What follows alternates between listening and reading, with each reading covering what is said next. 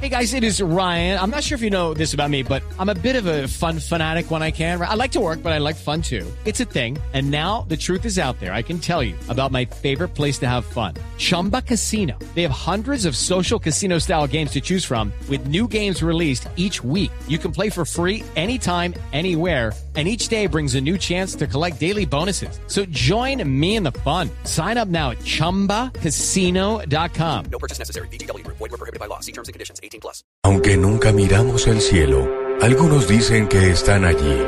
Extrañas luces que emergen de lagunas ancestrales. Criaturas que desaparecen entre los abismos de los Andes. Objetos que flotan sobre desiertos milenarios.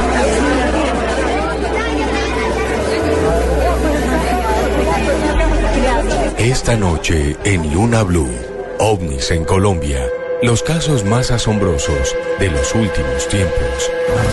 Luna BLU, periodismo de misterio en la radio colombiana, desde las 10 de la noche, por Blue Radio y bluradio.com. La nueva alternativa. Los contenidos emitidos en este programa son opiniones de las personas que participan en él.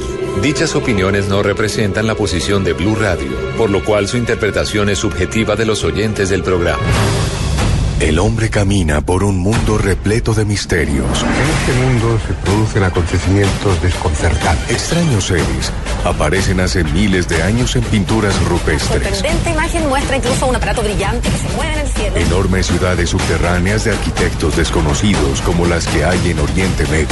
En tierra le ordenaron que nunca dijera nada sobre lo que había visto. Un sinfín de pruebas que hacen que nuestra vida se convierta en un viaje hacia lo desconocido. Fantasmagórica de un espíritu mirando su propio cadáver.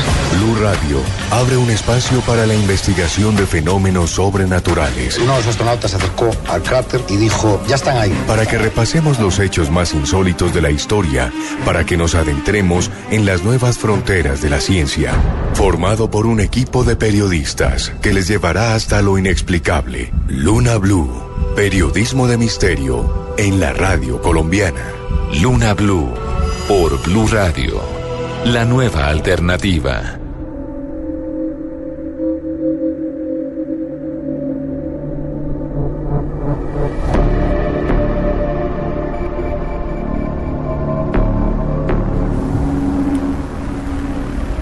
Son las 10:16 y esto es Luna BLU.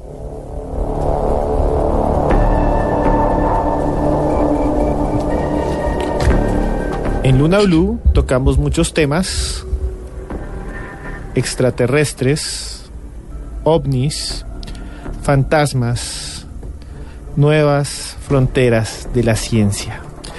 Pero siempre son casos extranjeros. Ayer hablábamos de las sectas asesinas. Hoy tenemos casos colombianos. Y vamos a hablar de un tema que yo sé que a ustedes les gusta, como a mí. Tal vez no porque sea un tema que nos atraiga por su verosimilitud, porque sea real, porque lo podamos palpar, pero sí porque es un tema que nos llama y que está completamente rodeado de misterio. Les estoy hablando del fenómeno OVNI.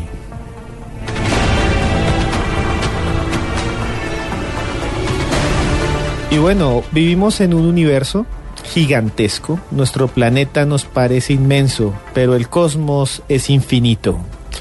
Y cuando caminamos en la calle no hacemos lo que hacían los antiguos. Nuestros ancestros se quedaban generalmente mirando el cielo en las noches, y en el cielo veían a sus dioses, y en las estrellas veían a las deidades, a los demiurgos, a los que construían, a los que edificaban la vida misma humana.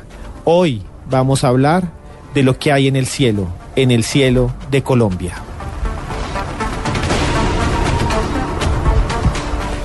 Y bueno, la tecnología, los celulares, nuestra rutina nos aleja del firmamento. Estamos más pegados a nuestro celular que incluso a nuestra familia o a las personas que queremos, y entonces menos vemos el cielo.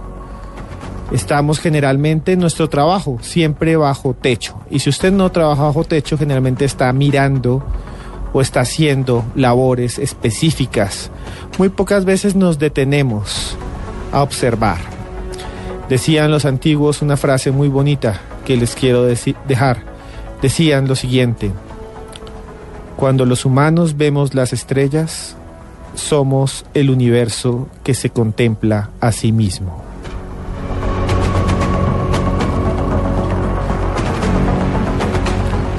Y hoy vamos a hablar de algo que es increíble. En los últimos días y en las últimas semanas hay una oleada de avistamientos OVNI en los países andinos. Hay una oleada de acontecimientos en Bolivia, en Perú y en Ecuador. Tenemos entonces hoy testimonios exclusivos que algunos los habíamos colocado durante la Copa América, pero hoy es el día para escucharlos y analizarlos con las personas que se han encargado de alguna manera en los últimos años de estudiar este fenómeno, con ufólogos. También más adelante, después de ver estos casos que han pasado en Perú y en Bolivia, vamos a entrar en contacto con personas que afirman haber observado extrañas luces sobre Guatavita, extraños objetos sobre Guatavita, una laguna también de los Andes colombianos.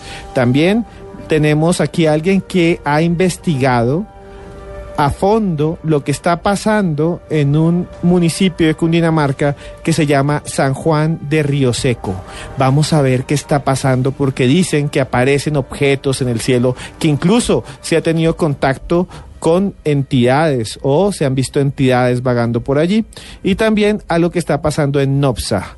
En Buenaventura también hay fotografías y videos de ese puerto del Pacífico colombiano, y trataremos de entrar en contacto telefónico con uno de esos testigos. Al mismo tiempo les quiero decir que ya en este momento tenemos en el Twitter @Luna BLU Radio una encuesta para saber si ustedes han visto ovnis o no en Colombia, y que nos coloquen o que escriban abajo de ella con el hashtag Luna BLU cuál es su experiencia. Si ustedes no crean, pues no nos importa, que nos digan no creo en esto, pero si usted ha tenido una experiencia ovni, que no lo diga para ver si podemos contactarlo más adelante y que participe en este programa Luna BLU. Bueno, hoy es un día especial para hablar del fenómeno ovni, y a partir de este momento abrimos las puertas del misterio, y la abrimos para Bogotá, Medellín, Cali, Barranquilla, Neiva, Boyacá, Villavicencio, Bucaramanga, Armenia, Cartagena, Manizales y el norte del Valle.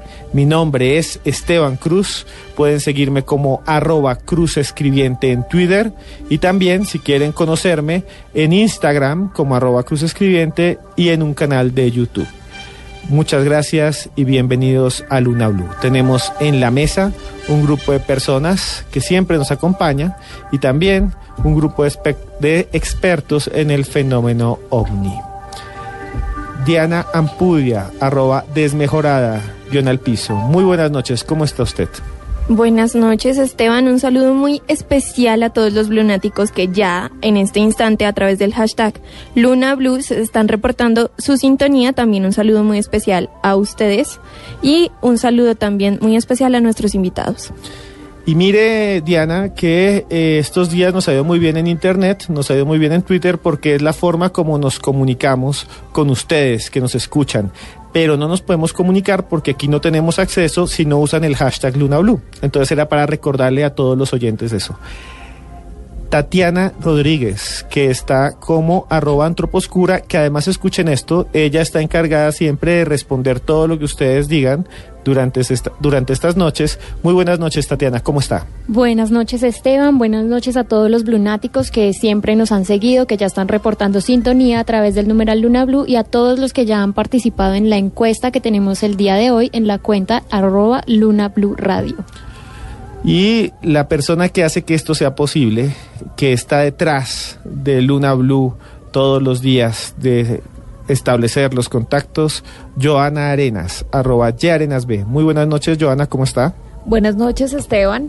Lista para un día más de Luna BLU con este tema que a todos los blunáticos le apasiona, porque es un tema que hemos tocado muy constantemente en nuestro programa, porque es una realidad que de cierta manera no podemos negar. Finalmente ustedes deciden en qué creer y en qué no, pero aquí analizamos este tipo de fenómenos porque realmente es un fenómeno que genera mucha incertidumbre y quizás muchos de ustedes hayan tenido algún acercamiento con este fenómeno, el fenómeno OVNI.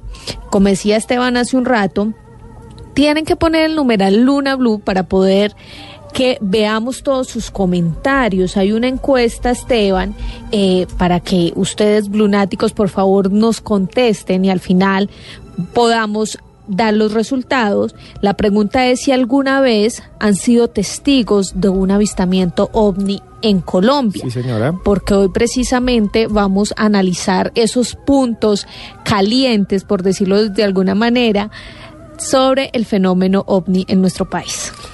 Sí, Joana, entonces la invitación es entrar ya en @Luna BLU Radio o en @YArenasB, que también ahí está, y votar si usted vio alguna vez un OVNI en este país, y escríbanos y díganos si lo vivió para poderlo contactar y que nos cuente si quiere, ¿no? Esa experiencia para todo el país aquí en Luna BLU.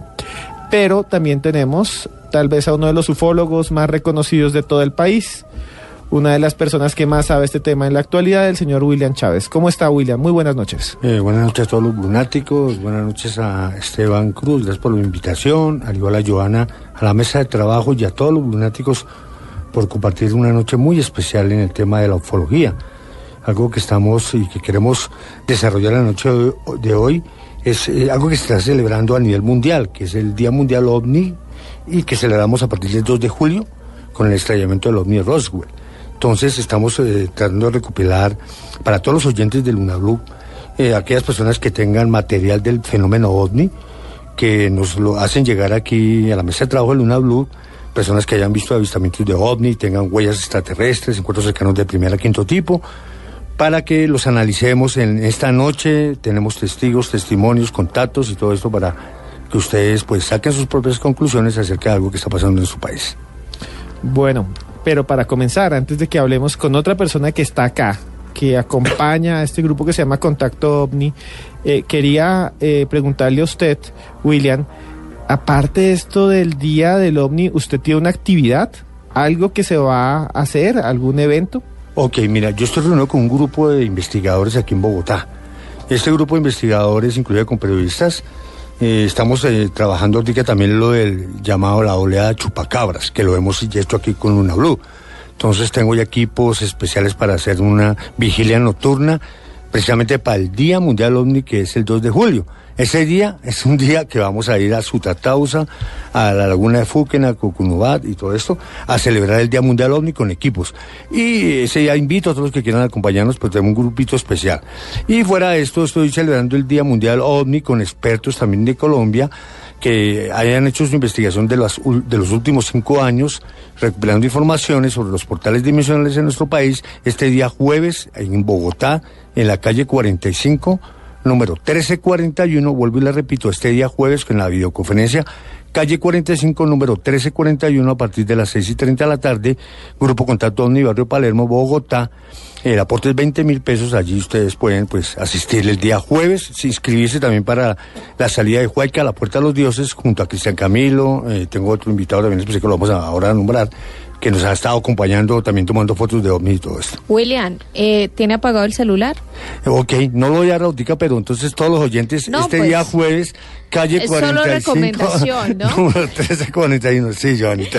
Y lo sé. Digo, Esteban, porque siempre que invitamos a William da su número telefónico para que todos los blunáticos que quieran asistir a estas salidas, a estas conferencias con el grupo de William Chávez, pues se comuniquen a su número celular. Sí. Pero inmediatamente empieza a sonar el celular de William Chávez. Bueno, mi celular es 311, me pueden mandar WhatsApp, está apagado, pero bueno, 311-265-9381 para la gente que se inscriba.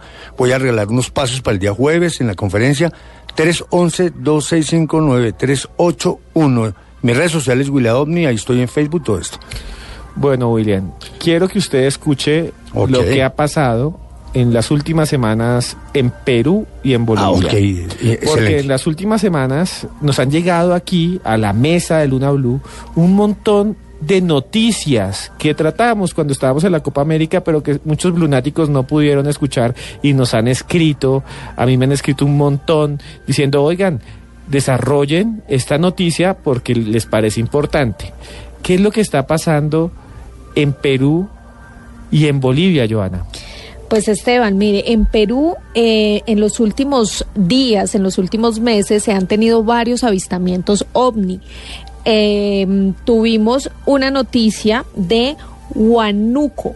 En este corregimiento, en este pueblo, pues un grupo que también se dedica a investigar todo este fenómeno OVNI, estaba en una salida celebrando el Día del Campesino en Perú y de repente estaban dedicados realmente a otra actividad, no estaban investigando el fenómeno en ese momento, pero de repente pueden ver en el cielo unas luces bastante luminosas, bastante luminosas. Estas luces pasan en varias ocasiones, por eso ellos pueden, en la segunda vez, grabar un video para ver estas luces. Y hay testimonios, o está el audio, de estos periodistas que estaban en ese lugar y que pudieron observar este fenómeno. Estábamos dentro del cuarto, escuchamos un ruido que baja desde arriba. Era como un motivo de un pájaro que vuela con aire, bajaba. Dentro de ese sonido venía un sonido que sonaba como una especie de licuadora, algo así como un motor. Bajó uno y luego el siguiente, eran dos. Y luego enfocaron al cuarto donde nosotros estábamos, habían unas luces que nos enfocaban. Y nosotros de miedo hemos empezado a gritar, hemos empezado a llamar a los vecinos. Se aparece una máquina, ¿no? Lo vi muy bien, es una forma de una cometa que estaba en la Tierra, ¿no? Y el momento de querer alzar vuelo, ha empezado a alumbrar, ¿no? Como un semáforo más o menos así, a medio rojo y verde. Sí, este audio también pasa en Perú, sí, señor. pero no es el de Huánuco, de la región de Huánuco, es otro que pasa en la selva, que es impresionante lo que acaban de decir, que es que vieron como una especie de cometa en el cielo. ¿Y qué más decían ahí, Joana? Pero además, Esteban, este caso fue muy especial porque la nave pudo aterrizar en esta población, que como usted decía es la selva de Perú. Y hay imágenes que las voy a retuitear a través de mi cuenta Ya Arenas B, porque ya las habíamos puesto cuando habíamos hablado de este tema, pero como teníamos un programa tan corto en la Copa América, pues vale la pena rescatar esta información. Entonces se puede ver en el piso, en la tierra, las marcas. Es una especie de triángulo que se deja ahí y que dicen los pobladores fue el aterrizaje de esta nave extraterrestre. Es que es impresionante porque se queda en la mitad del desierto estas huellas, del desierto de la selva, estas huellas que quedan en forma de triángulo y que además de alguna manera dejan como, no sé, como esa idea de que no tiene explicación, ¿no? Porque uno, pues es como, yo me imagino a mí mismo, yo voy caminando por una finca, veo algo en el cielo y después veo unas marcas en el piso. Significa que sí hubo una manifestación física y hay las fotos de esas marcas. ¿Qué piensa usted? Desmejorada, @al piso. Pues es bastante interesante por lo que dice Esteban. Se dejan las huellas físicas, pero a fin de cuentas finalmente no se encuentra ese ovni o no se encuentra esa nave, entonces es algo bastante difícil de corroborar. Sin embargo, se pone ahí pues para que la gente piense, William, y crea. Usted que es ufólogo y que es un convencido de este tema, ¿qué cree que pasa en estas manifestaciones? Bueno, primero que todo, hemos hecho una serie de investigación en Perú. Resulta que en Perú hay una fuerte oleada OVNI que se está presentando el año 2000 a la fecha, no solo en estos puntos de contacto que son puntos donde nosotros denominamos carreteras ortotécnicas. Este video que envió esta señora y unos que estuve investigando la semana pasada, también la oleada en Perú, aparece una esfera de color azul y otras que lo van siguiendo. Esta esfera es inteligente, por lo tanto es un objeto volante no identificado y quiero recalcar, no necesariamente puede ser extraterrestre, puede ser algo interdimensional, puede ser algo porque el fenómeno OVNI, encuentro cercano del primer tipo, no tiene que ver nada con OVNI que venga del espacio, puede ser algo creado por el mismo ser humano, puede ser algo dimensional, puede ser algo intraterreno. Y lo que hemos analizado es que le han metido mucha religión al tema OVNI en Perú. Por dos razones. He oído hablar de muchos grupos que dicen que aquí se viene Los Ángeles, que en este momento se está desatando una guerra religiosa entre Los Ángeles y el supuesto Sataniel o Satanás. Eso es lo que le oí a un poco de grupos que hablan de ufología en Perú, acerca de lo que está pasando en la selva peruana. Pues yo les quiero avisar que Perú siempre ha sido sujeta a este tipo de avistamientos en la selva peruana por muchas razones. Primero que todo, no se les olvide que allí queda, en la selva peruana queda la madre de tierra, que significa el Paititi, madre selva, que es un lugar muy sagrado para los indígenas, y los españoles venían buscando el dorado, iban buscándolo al lugar que llaman Paititi, el lugar de los dioses. Sí, la ciudad perdida de Paititi. Sí, Paititi, en donde se decía que la palabra indio no era indio, sino India. En día veían los ovnis o veían a los ángeles que les llegaban. Y ahí había una ciudad con una mitología y una leyenda de que habían unos caballeros vestidos de blanco que medían entre 2 y 3 metros y que traían todo el conocimiento de la cultura antigua inca en el Perú y que quedó registrada allí en el Paititi. Y han visto salir de la selva peruana esos objetos que se dirigen por toda esta selva, pero se comunica también con Ecuador, con la Cueva de los Tallos. Entonces esto no es nada novedoso. Y mire, William, sí, que no solamente aparecen en Perú en la selva, sino ahora sí en Huánuco. Aparecen en Huánuco, que es una zona de montaña. Y la gente estaba ahí porque era el Día del Campesino y de pronto aparece una esfera sobre el cielo, se va y vuelve. Y cuando vuelve la vuelven a grabar. Es extrañísimo porque generalmente la gente dice, uy, no la alcancé a grabar. Sí, claro. Pero aquí la vieron, todos se quedaron mirando, bueno, ya se fue, y volvió a aparecer y ahí la lograron grabar. Pero es que mire, el Día del Campesino se reunieron inclusive investigadores japoneses en Marcahuasi.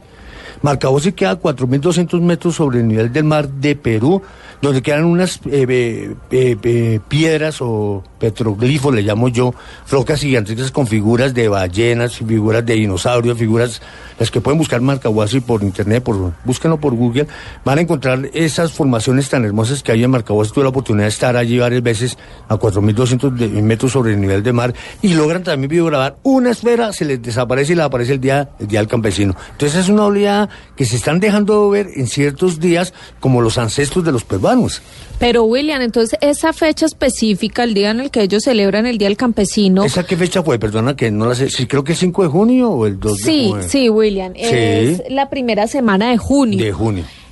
¿Esa fecha tiene alguna relación con los avistamientos? Ok, mira, es que no solo se celebró el Día del Campesino allí, sino también aquí en Colombia. En Tabio se celebró el Día del Campesino el 5 de junio y hubieron ovnis en Huayca. Entonces, mire que parece que todos los portales se abren en ciertos días a cierta hora y parece ser que la cultura ancestral es la que más logra hablar de estos temas, del tema de los ancestros, de sus dioses. Y mire que esta gente quedó súper sorprendida. Escuchemos el audio de cuando estaba grabando el OVNI la gente y cómo entraron como una especie de pánico y emoción al tiempo. Uy. ¿En qué lado? ¿En qué lado? Percy, ¿en qué lado? Ahí, ve, más grande. Está parado. Bien al fondo. Ahora sí lo veo. Ya, por la nube. Paradito, ve. Ahí está el objeto, Está bajando. Sal, Walter. ¿Dónde está la nube oscura? Está parado en el aire. Pessoal, está mira en el aire. ¿En qué lado? Toma. Bien al fondo. Ahora sí lo veo. Ya, por la nube. Paradito, ve. Ahí está el objeto, Está bajando. ¿En qué lado? Toma. Bien al fondo. Ahora sí lo veo. Ya, por la nube. Paradito, ve. Ahí está el objeto, Bueno, la gente se asusta, obviamente, cualquiera que vea estas cosas, y por eso tenemos la encuesta en @Luna BLU Radio sobre esto. Yo creo que es que yo me imagino, yo estoy, así yo sea una persona que crea en estas cosas y me sale una cosa de estas, pues yo me asusto. El video es muy interesante y lo pueden encontrar también de pronto en internet, pero se lo vamos a colgar en @desmejorada_al-piso para que la sigan a ella y ahí puedan encontrar el video de lo que pasa en Huánuco, Perú. Desmejorada_al-piso. Pero además pasó algo extraño en Bolivia. Sí, Esteban, en Bolivia hay un corregimiento que se llama El Dorado, que pertenece a una ciudad llamada Santa Cruz, y allí también hubo un avistamiento ovni en días anteriores. Resulta que unos jóvenes iban rumbo a su casa, de regreso del colegio a su casa, y vieron como un ovni un ovni estaba encima de un árbol. Ellos aseguran que este extraño ser, que además lo describen muy curioso porque ellos dicen que tenía forma de minions, porque era con la cabeza alargada, no tenía boca, saltaba de un árbol al otro, y que apenas los vio, se montó en su nave y se fue.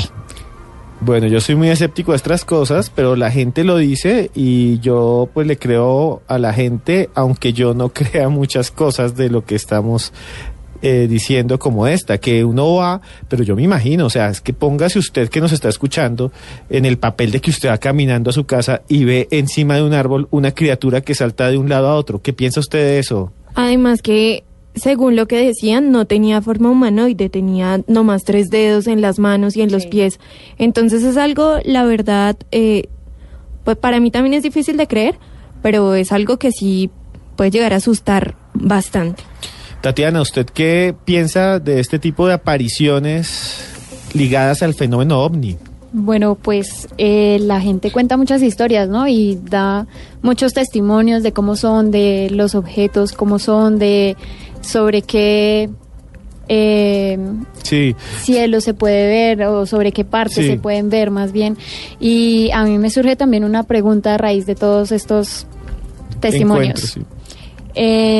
¿Cómo saber cuándo se está viendo un ovni? Porque qué tal uno esté viendo al cielo, se encuentre con una luz, un globo, algún objeto extraño y cómo podemos decir, bueno, esto es un ovni. Y cómo saber si esas criaturas no son, no sé, o sea, yo recuerdo mucho y desde el punto de vista escéptico también alguien que decía, no, es que se aparece un ser extraño en Jericó, no sé si se acuerda de esa historia en Jericó, Colombia, en Antioquia, que se aparecían unas luces y que había unas luces de colores y después descubrieron que no, que es que al lado de Jericó habían colocado lo que se llama o llamamos las personas que somos más de provincia que de capital, una ciudad de hierro. Y entonces las luces de la ciudad de hierro hacían que la gente pensaba, muchas veces pasa eso. Entonces, ¿cómo saber que es un ovni o no lo es? Bueno, yo quiero aclarar, o sea, yo creo que aquí tenemos un ufólogo, él se llama Cristian Camilo Ramos, no sé, él nos puede denominar cómo ver un ovni, y quiero aclarar otra cosita para ¿tú, Tatiana? Tatiana, sí. Tatiana, mira, ese caso que acabamos de hablar acabaste de hablar de lo que se vio en Bolivia, les quiero decir que Santa Sierra de la Cruz allá en la sierra en Bolivia, tuve la oportunidad con el grupo Rama que es liderado por el contratado Sisto Paz Wells, en el Congreso OVNI que hubo en el año 93, ir allá a la sierra en Bolivia, y allá hablan siempre de un ser que se ve saliendo de los árboles, y es muy parecido a lo que pasó aquí en Colombia, en el Zarzal Valle, en Guasimal. Ya que estamos en este momento hablando de Zarzal, vea que son como coincidentes las cosas. Entonces tenemos aquí a Cristian Camilo. Cristian Camilo es la persona que estuvo conmigo en Zarzal y que nos puede hablar cómo se ve un ovni, y cuéntanos, Cristian. Bueno, primero que todo, muy buenas noches para Esteban y bueno, para toda la mesa de trabajo, igualmente para todos los oyentes de Luna BLU. Realmente es un placer enorme volver a estar aquí nuevamente con ustedes compartiendo estas historias que tanto nos gustan y nos apasionan, y bueno, realmente pues les pido a todos los oyentes que abren sus oídos y sus mentes y sobre todo pues saquen sus propias conclusiones de lo que vamos a tratar en mesa esta noche. Y bueno, para responder sobre estos temas, primero que todo, o sea, yo ya no manejaría la temática o la sigla OVNI, que es objeto volante no identificado. Yo creo que ya tenemos que pasar como esa página, ya lo que sabemos que es objeto volante no identificado, realmente en pleno 2016 ya está totalmente identificado. Entonces, a lo que nosotros llamamos OVNI, tenemos que cambiarle la página y decirles VEX, vehículos extraterrestres dirigidos. Ahora, que los gobiernos de todo el mundo no lo quieren decir es otra cosa, pero realmente el tema ya está totalmente desclasificado. Ahora, el tema de Zarzal, pues básicamente fue una investigación que realizamos con William. Nos llamaron porque unos sujetos decían que se aparecían unos seres aproximadamente de 2 metros, con textura gruesa, no eran gordos, una tipología totalmente humana. hacían diferentes sonidos, la voz de ellos era totalmente metálica. Nosotros no creíamos mucho, pero nosotros el primer día que llegamos, pues realmente tuvimos la oportunidad de presenciarlo con nuestros propios ojos, a un ser aproximadamente de unos 2,50 m, una contextura totalmente gruesa, tenía una serie de símbolos en el pecho. Nosotros intentamos en ese momento sacar las cámaras, pero eso fue en cuestión de un instante. Ese ser lo que hizo fue dar media vuelta e ir saltando más o menos a una altura de 2-5 metros. Realmente ese día empezamos a investigar, eran aproximadamente las 11 de la noche, nos adentramos más en la selva y bueno, después de eso empezamos a recopilar toda la información y nos dimos cuenta de que hay muchas teorías y muchos sucesos que también, digamos, se narran en el canal de William, otros testimonios que no se pasaron. Por lo menos hay muchas hipótesis que dicen que Ecopetrol fue a cavar unos pozos petroleros y de ahí surgió y abrieron una puerta intraterrena y salieron estos seres. Hay otra que dicen que estos seres realmente vienen desde Saturno, pero hay diferentes versiones. Nosotros hemos estado investigando y nos dimos cuenta que estos seres realmente no son físicos, sino son de una proyección realmente holográfica.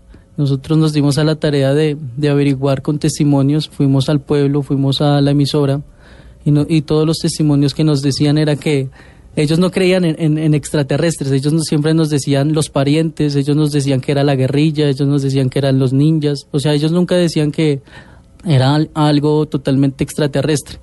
Entonces la experiencia como tal la tuvimos William y yo, contactamos con un ser que realmente la voz era totalmente metalizada, haz de cuenta como cuando tú distorsionas una antena.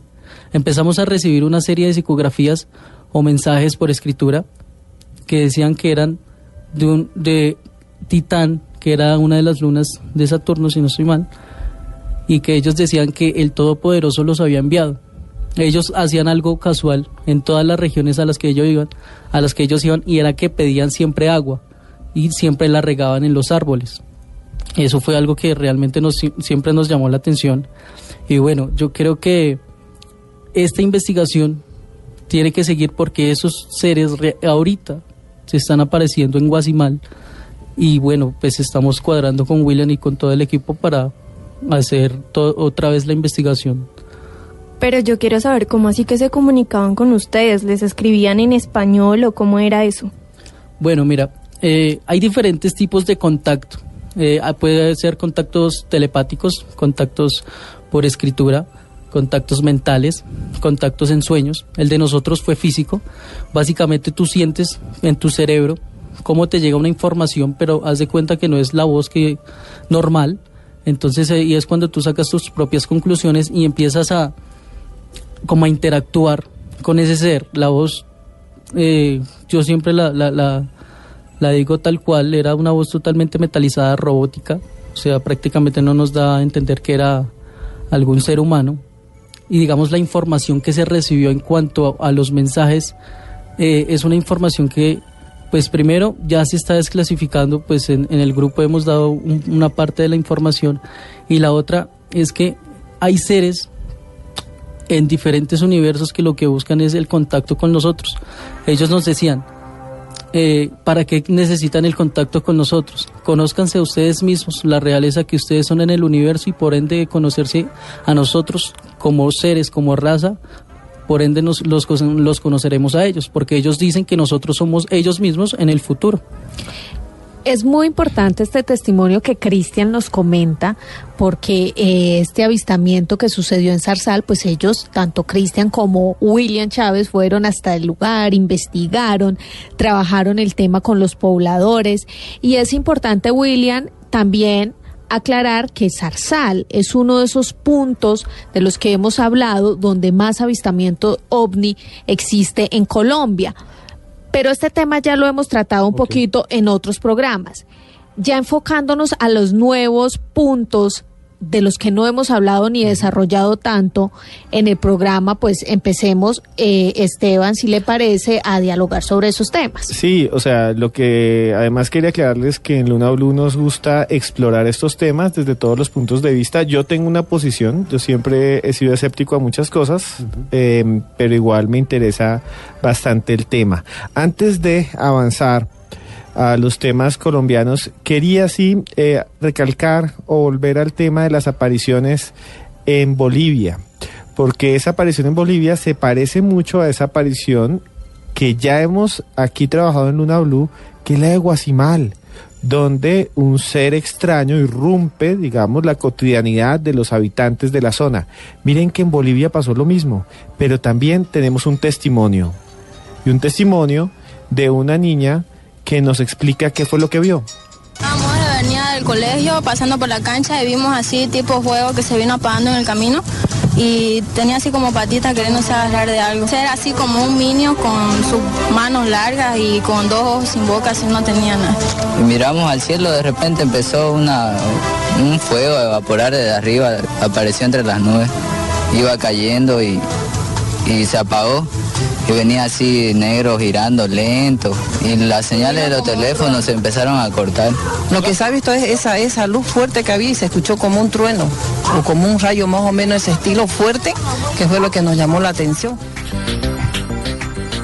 Aparece un rayo, aparece un montón de señales como que se cortan los celulares. ¿Eso es frecuente, William, que suceda? Totalmente. Mira que siempre en ese tipo de fenómenos, ya que vamos a hablar más de ovnis en Colombia, sucede por ejemplo en la laguna de Guatavita. Eso sucede en estos lugares donde se corta la energía, donde no entra ni el internet, usted está hablando y de un momento a otro le entra la señal de otra persona. Es bien extraño. Y lo bueno del caso es que aparece este fenómeno, como se lo está hablando extracámaras, micrófonos, perdón. Estábamos hablando sobre el proyecto Chemtrails. Esto sucedió ayer en Bogotá, un fenómeno que se ve en el cielo y que también algún día lo trataremos en Luna BLU. Entonces, esto sucede en todos los lugares donde hay puntos de contacto en Colombia. Mira que no solo sino en San Juan de Río Seco, Guatavita, en la laguna de Tatacoa, pero en el desierto de la Tatacoa, en Villa de Leyva, Nopsa, que es un lugar donde queda el Cerro de Aranda, que son lugares donde toda la gente que le pasa lo mismo llega con su celular y no hay señal. Y siempre en estos lugares, por ejemplo en Huayca, la misma cosa. Los que han ido a Huayca y en Tabio, claro, no existe, Movistar está dañado, bueno, no sé. Eso son lugares bien extraños que hay que investigarlo, el campo magnético funciona en estos lugares. William, ¿y qué pasa en esta región? En el Perú hemos tenido muchas noticias del tema, Bolivia también, en Ecuador. ¿Qué pasa en esta región específicamente? Primero que todo, vamos a aclarar bien este punto. Siempre que hay oleada del fenómeno OVNI, y esto ya dicho por ufólogos, en el caso de Jaime Michel, Jacques Vallée, ellos hablan de líneas ortotécnicas que existen en ciertos lugares del planeta Tierra. O sea, estas líneas ortotécnicas se abren de acuerdo en ciertos momentos.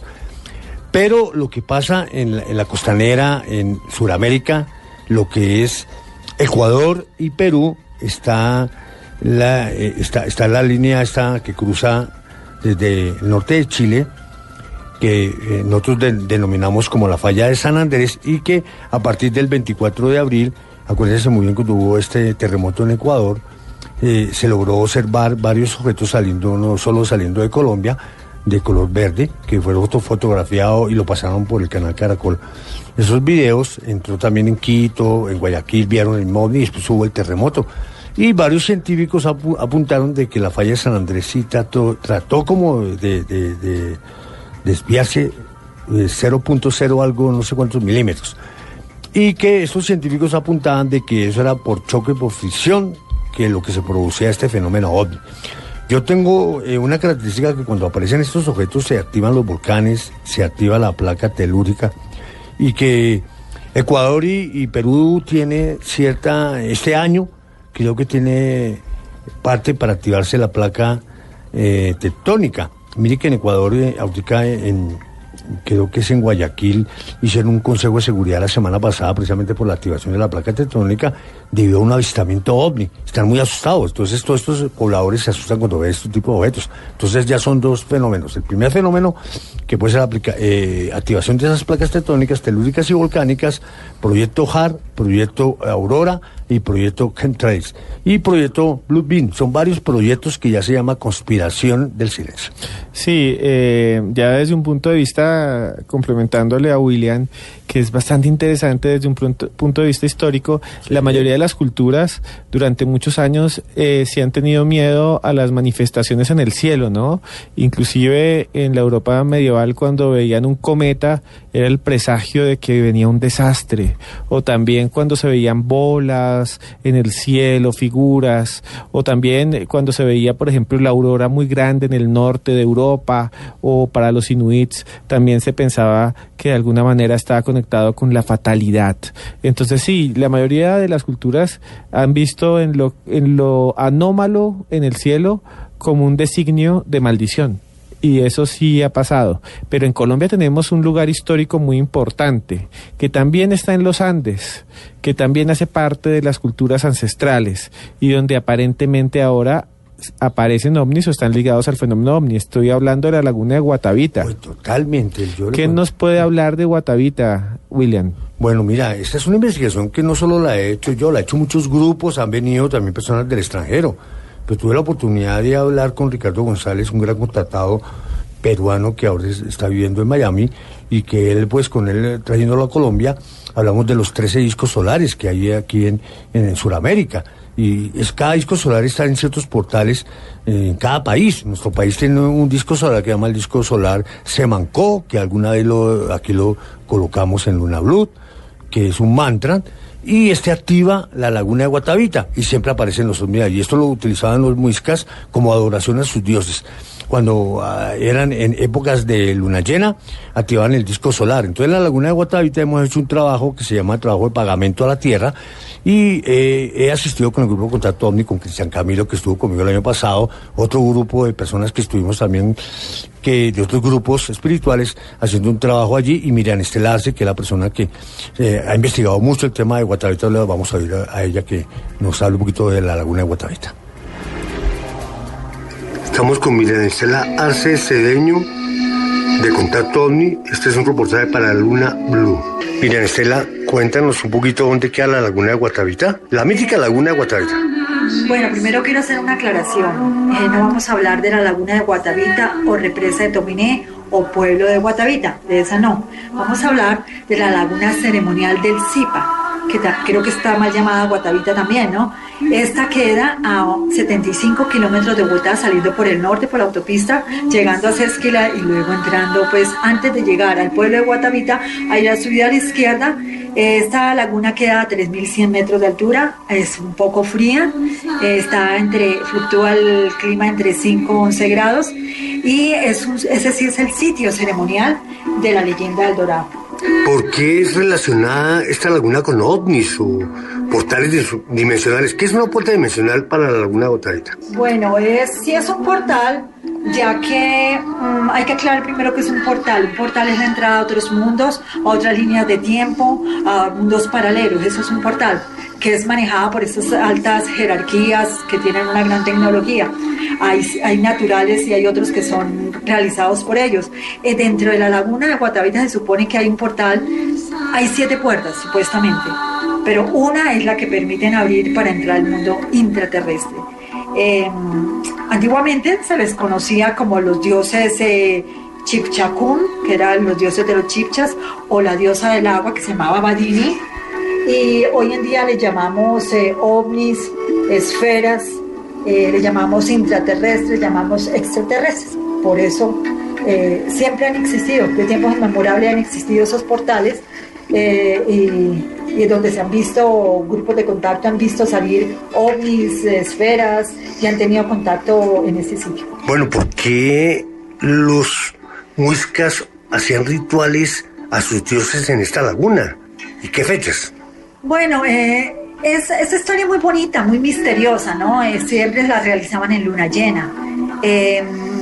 Por ejemplo, cuando iban a nombrar un nuevo zipa o gobernador o cacique, había una ceremonia muy especial para él. Él entraba en ayuno y pedía a los dioses que le dieran a justicia, bondad, sabiduría para gobernar su pueblo, ¿no? El pueblo también, o sea, los habitantes de Bacatá, también se preparaban con sus mejores vestimentas, con sus joyas de oro, con esmeraldas, joyas preciosas, vasijas pintadas. Por ejemplo, también tenían mantas especiales, y todo eso lo utilizaban para el día de la ceremonia en que se iba a nombrar este nuevo zipa. ¿Qué pasaba? Al señor, después de haber estado en ayuna, se le untaba en el cuerpo trementina para poder adherir el oro en polvo. Luego lo colocaban en una balsa escoltada por otros indígenas, y él iba en la mitad de la balsa y se dirigían hacia la mitad de la laguna. Cuando ya estaba en la mitad de la laguna y que todo el pueblo de Bacatá estaba rodeando la laguna, al borde de la laguna con sus mejores joyas, entonces él se lanzaba. Cuando él se lanzaba a la mitad de la laguna, entonces el pueblo se permanecía en silencio, expectante a la salida de él. Entonces todo el mundo estaba absolutamente preocupado, que si salía, que si no salía. Entonces en el momento en que él salía, entonces era un júbilo total, una euforia total. Era una ceremonia muy interesante, muy mística. Entonces ya la gente empezaba a arrojar todas las ofrendas, quemaban incienso, tomaban vino de maíz y llevaban y repartían mazorcas, que era el alimento principal. Y bueno, y así empezaba el reino de un nuevo, o el reinado de un nuevo cepa. Bueno, y aparecían estos ovnis o luces o qué seres aparecían en esos rituales. Bueno, lo que pasa es que en esos rituales ellos todas esas ceremonias se la ofrecían al dios Chichacún, que era el dios de los muiscas, o la diosa del agua que se llamaba Badini. Y nosotros hoy en día, ¿qué le llamamos? Intraterrestres, extraterrestres, seres dimensionales, entidades biológicas y bueno, y otras cosas como ovnis, esferas. Bueno, esferas de luces que aparecen en la laguna de Guatavita, relatos ancestrales de los muiscas. Sí. Esto de pagamentos, me he dado cuenta que últimamente muchos grupos de contacto van a hacer pagamentos a esta laguna. Cuéntanos un poquito qué es un pagamento. Bueno, pagamento es una ofrenda, son ofrendas que se le dan en honor a los semidioses, dioses, a Chichacún o a Badini. ¿En qué consisten? Puede ser maíz, incienso, oro. Los grupos de contacto que vamos allá a la laguna de Guatavita, por lo general llevamos cristales de cuarzo que son resonadores de energía, otras piedras semipreciosas, y las enterramos con pensamientos positivos para que el agua nunca falte, para que se mantengan las especies dentro de por fuera y por dentro de la laguna. Y también realizamos inciensos y meditaciones. Por lo general, antes de hacer estos pagamentos, nosotros hacíamos una meditación para invocar y pedir permiso a los regentes del sitio, y por lo general siempre nos respondía una misma persona, que era un indígena, y era siempre la misma persona. O sea que las personas que estábamos ahí siempre identificábamos al misma indígena que estaba ahí como guardián.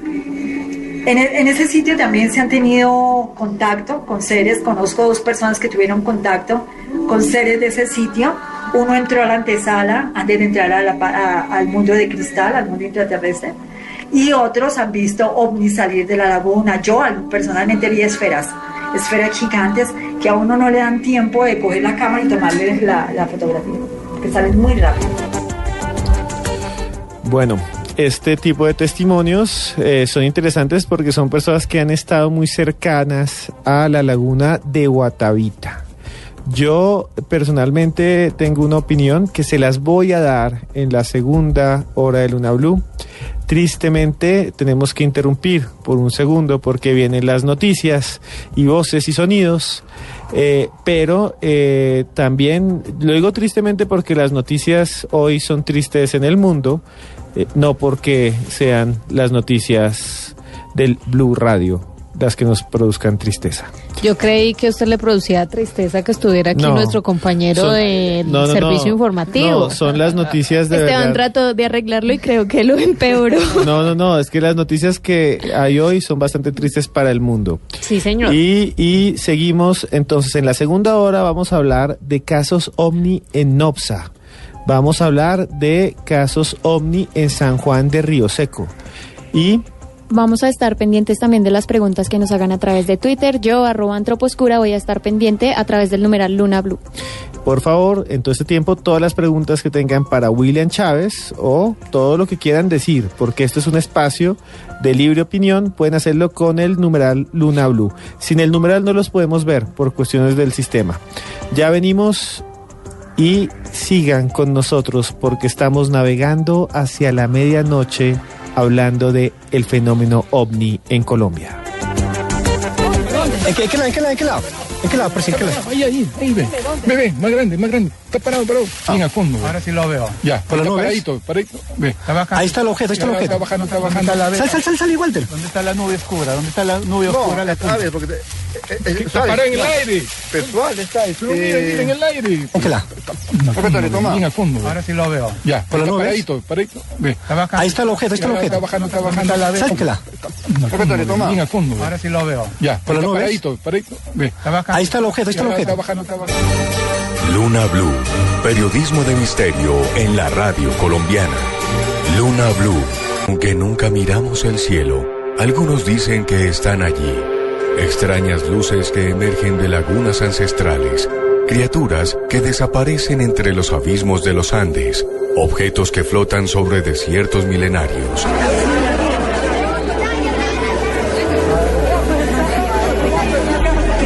Esta noche en Luna BLU, OVNIs en Colombia, los casos más asombrosos de los últimos tiempos. Luna BLU, periodismo de misterio en la radio colombiana, desde las 10 de la noche, por Blue Radio y bluradio.com. La nueva alternativa. Los contenidos emitidos en este programa son opiniones de las personas que participan en él. Dichas opiniones no representan la posición de Blue Radio, por lo cual su interpretación es subjetiva de los oyentes del programa. El hombre camina por un mundo repleto de misterios. En este mundo se producen acontecimientos desconcertantes. Extraños seres aparecen hace miles de años en pinturas rupestres. Sorprendente imagen muestra incluso un aparato brillante que se mueve en el cielo. Enormes ciudades subterráneas de arquitectos desconocidos como las que hay en Oriente Medio. En tierra le ordenaron que nunca dijera nada sobre lo que había visto. Un sinfín de pruebas que hacen que nuestra vida se convierta en un viaje hacia lo desconocido. Fantasmagórica de un espíritu mirando su propio cadáver. Blue Radio abre un espacio para la investigación de fenómenos sobrenaturales. Uno de los astronautas se acercó al cráter y dijo, ya están ahí. Para que repasemos los hechos más insólitos de la historia, para que nos adentremos en las nuevas fronteras de la ciencia. Formado por un equipo de periodistas que les llevará hasta lo inexplicable. Luna BLU, periodismo de misterio en la radio colombiana. Luna BLU, por Blue Radio. La nueva alternativa. Seguimos en Luna BLU hablando hoy de ovnis en una noche en la cual queremos explorar junto a usted que está allá al otro lado del radio el cielo y esas extrañas formas, figuras y objetos que aparecen de vez en cuando. Pero bueno, a esta hora también los tuiteros están muy activos y nos dejan mensajes, esta vez no tantas preguntas, pero sí están ahí presentes publicando fotografías de los casos y de los lugares de los que hablamos. ¿Qué están diciendo, Tatiana Rodríguez? Así es, Esteban, los tuiteros andan subiendo fotos de avistamientos en varias partes del mundo, también han subido noticias de avistamientos de ovnis aquí en Bogotá. Mandamos muchos saludos a Carlos Leal, que siempre nos ha seguido, a Joan Serna, Jorge Luis Usme, a Gustavo González, a Cristian Velázquez, a Marcela Úzuca, a Bracamonte, a Shirley, a todos los tuiteros que a esta hora nos siguen y nos han enviado sus pruebas. Hubo también un tuitero que nos envió un video, no me ha respondido si lo grabó él o de dónde es, donde se ve claramente un objeto en el cielo que se mueve extrañamente. Sí, yo lo vi, creo que es Megadicto, el tuitero. Sí, señor. Sí, ese video va a estar en el Twitter de @antroposcura, que es el Twitter de Tatiana, para que la sigan y entren ahí y puedan ver ese video. Y les recordamos que también sigan opinando a través de numeral Luna BLU y que no se olviden de responder la encuesta que está colgada en @Luna BLU Radio. Allí pueden votar por si han visto o no han visto en ovnis y pueden también opinar si creen o no en ellos. Y Joana Arenas, ¿qué más se encuentra a esta hora con el hashtag Luna BLU? Bueno, son varios los blunáticos que han dicho o aseguran haber visto el fenómeno OVNI. Por ejemplo, Cristian Flores dice que él vio un objeto con muchos colores y solo fueron 2 segundos que lo vio flotando. De un momento a otro desapareció como en un agujero.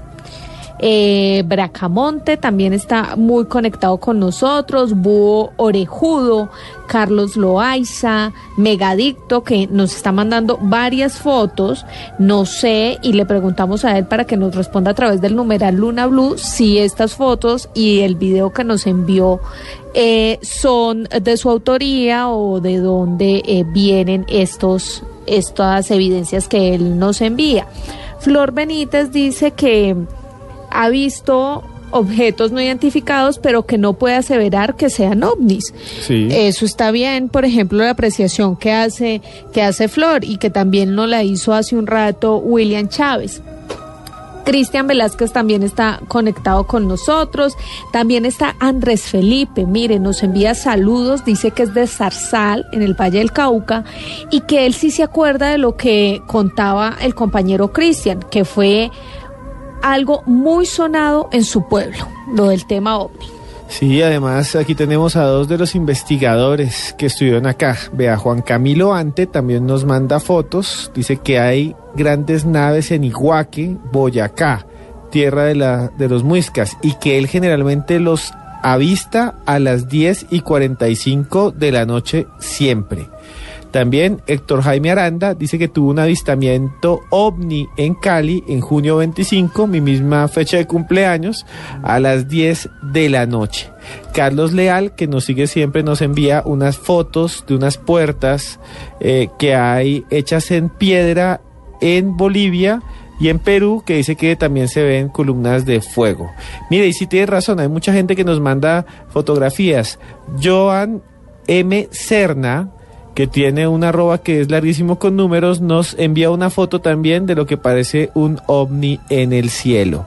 Y Leo Sion dice que por favor, si hablamos del Cerro del Majú y Huayca, creo que no hablaremos de eso hoy porque hoy tenemos muchos temas más, pero muchas gracias a todos y a todas las que están en este momento participando del programa. Ustedes son parte del programa y sobre todo a los que están subiendo fotos, Bracamonte, que ya lo hemos nombrado, pero sobre todo a Andrés 1927, que cuelga una gran cantidad de fotos. Yo de verdad, Andrés, muchas gracias, de verdad.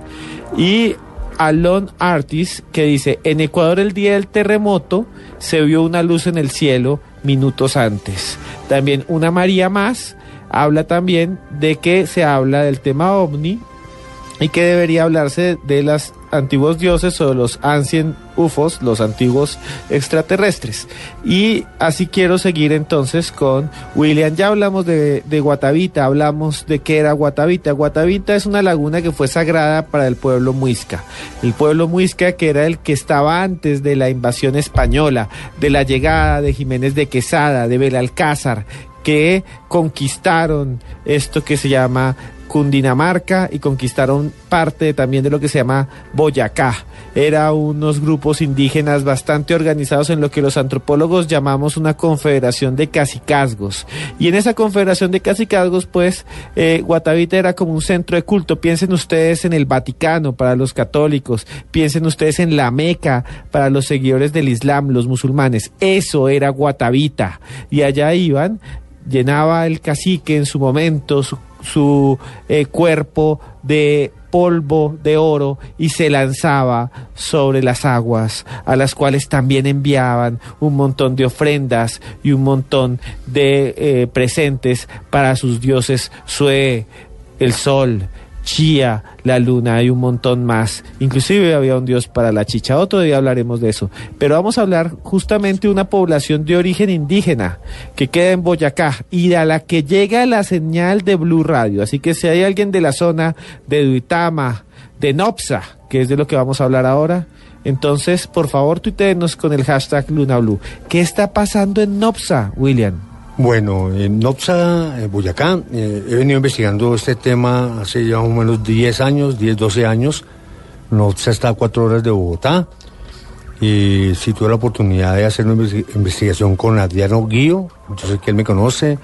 También estoy haciendo una investigación con el alcalde, que es Ramiro Barragán, que gracias al alcalde que nos patrocinó en ese entonces en Nopsa, con un grupo de investigadores del fenómeno OVNI, el periódico 7 Días de Boyacá, periódico El Tiempo, bueno, que nos patrocinaron para hacer una vigilia en Nopsa, muy seria, por supuesto, del tema OVNI, con investigadores profesionales. Fuimos al Cerro Cruz Aranda, y bueno, quiero explicar porque Nopsa es la nobleza de los chipchas, el pueblo ancestral de Nopsa, como lo llaman el pueblo de la Ruana, es ancestral por esto, porque está encerrado no solo por la laguna de Guatavita, que queda muy cerca, es decir, que ellos también buscaban como el dorado entre Nopsa y la laguna de Guatavita, no tan cerca, pero sí iban de ese lugar allá. Y cuenta la mitología o cuenta la leyenda de que en Nopsa existen, al igual que como existe también en Cundinamarca, varias montañas que forman lo que es el Cerro Cruz Aranda. Y ellos lo hablaban en la mitología porque en el año 1800 y pico los pobladores de Nopsa observaban en el Cerro Aranda luces, y ellos se la atribuían a demonios, atribuían a toda esta cuestión, y de allí colocan la cruz Aranda. Sí, William, y aquí hay una cosa interesante. Nopsa es un lugar donde se construyen, todavía se teje un montón de ruanas, era el lugar, se hace un montón de tejidos, no solo ruanas, mochilas. Un saludo a todos los artesanos del país y a los de Nopsa, pero era de alguna manera desde la colonia, vista así por los españoles, y usted tiene toda la razón. El Cerro de Aranda, que es el Cerro de Aranda, era al cual le hacían pagamentos muchos los indígenas, está registrado. Y una cosa muy interesante, yo he escuchado que el Cerro de Aranda, oigan bien, blunáticos, es como el segundo Huayca, como otro Huayca, pero en Boyacá, como otro lugar donde se ven muchos ovnis. Sí, yo he tenido la oportunidad, inclusive hay muchos grupos que investigan ese tema, y respetando pues a la gente que vaya al Cerro de Aranda, todo el mundo tiene la oportunidad de ir allí, y los invito porque ahí pues está Adriano Guío, que es un gran investigador del tema OVNI allí en la zona de Nopsa. Tuve la oportunidad de hacer campamento OVNI allá, tengo videos, audios de todo esto, de lo que aparece en Nopsa, pero para mí como ufólogo yo saco una conclusión. Allí en Nopsa allí hay unos arenales, y allí también hay unas fábricas de cemento. Entonces imagínate que apareció un objeto, eso fue en el año 2006, en diciembre 7 del 2006, ¿se acuerda? El doctor Ramiro Barragán, que él es el que ha hecho también mucha investigación allí en Nopsa, en donde aparece un ovni que nosotros llamamos el ovni tornillo. Este ovni tornillo tiene un sonido que lo pueden ver en mi página de internet, en el canal de YouTube, donde sale ovnis de Nopsa. Se hizo una investigación, inclusive vinieron de canales de televisión internacionales a hacerle esta investigación al ovni tornillo, porque este ovni hace unos sonidos de una frecuencia sonido 14, de la cual abre una puerta y abre 3, que son el Cerro Cruz Aranda, el Cerro Cruz de la Culebra y el Cerro Chasmes. William, ¿por qué se le llama ovni tornillo? ¿Por el sonido que genera? Porque parece un tornillo del objeto. Si lo ven, vean la fotografía, busquen todos en internet.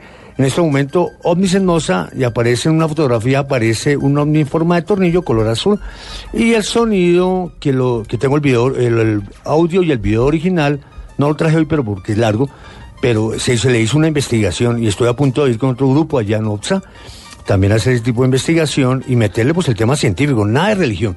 Ahora yo también quiero aclarar que allí los extraterrestres no nos van a salvar, ni que va a venir una confederación de mundos a salvar a la gente. Ojo, hay que coger juicio en esas cosas, porque el tema OVNI, o el tema vehículo extraterrestre dirigido, es un tema tan serio que hay que investigar primero que todo las características de las zonas geográficas, características también de elementos que posean las montañas. Sí, William, yo le quería complementar lo que usted había dicho antes del ovni tornillo, que aquí estamos buscándolo, y efectivamente ahí está en internet. Sí. En 1931, tiene razón usted, el 13 de mayo el padre Francisco Becerra, que era el párroco de Nopsa, fue hasta ese cerro y puso una cruz, porque habían leyendas que decían que se aparecían demonios del cerro, claro, y que habían por las noches luces del infierno. Estamos hablando de una época en la que, es una época en la cual no se habla de ovnis, pero obviamente es un precedente de que este cerro ha estado rodeado de misterios desde tiempo atrás. Y aquí dice, y estoy leyendo algo que es oficial de historiadores de Nopsa,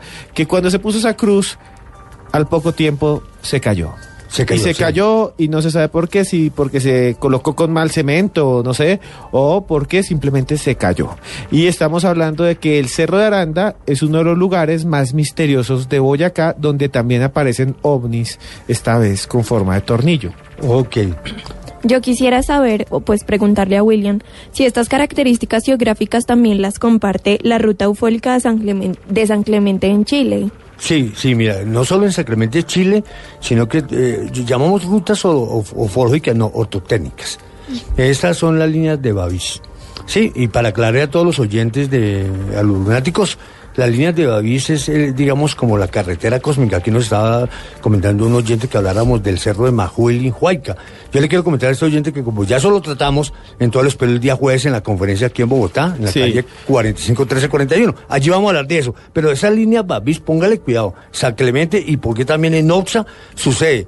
Porque al unirse los tres cerros, el cerro que yo digo que es el Cruz Aranda, el Cruz de la Culebra y el Cruz Chamés, forman una especie de triángulo perfecto. Ese triángulo perfecto tiene unos ángulos de inclinación que hace que a través de los elementos circundantes de las montañas, como por ser el silicio, en aquellos geólogos que han ido a investigar en la zona, han descubierto que hay un mineral que es el componente básico, es el silicio y el bario. Sí. Esos dos componentes del silicio y bario fue estudiado por el OVNI de Roswell.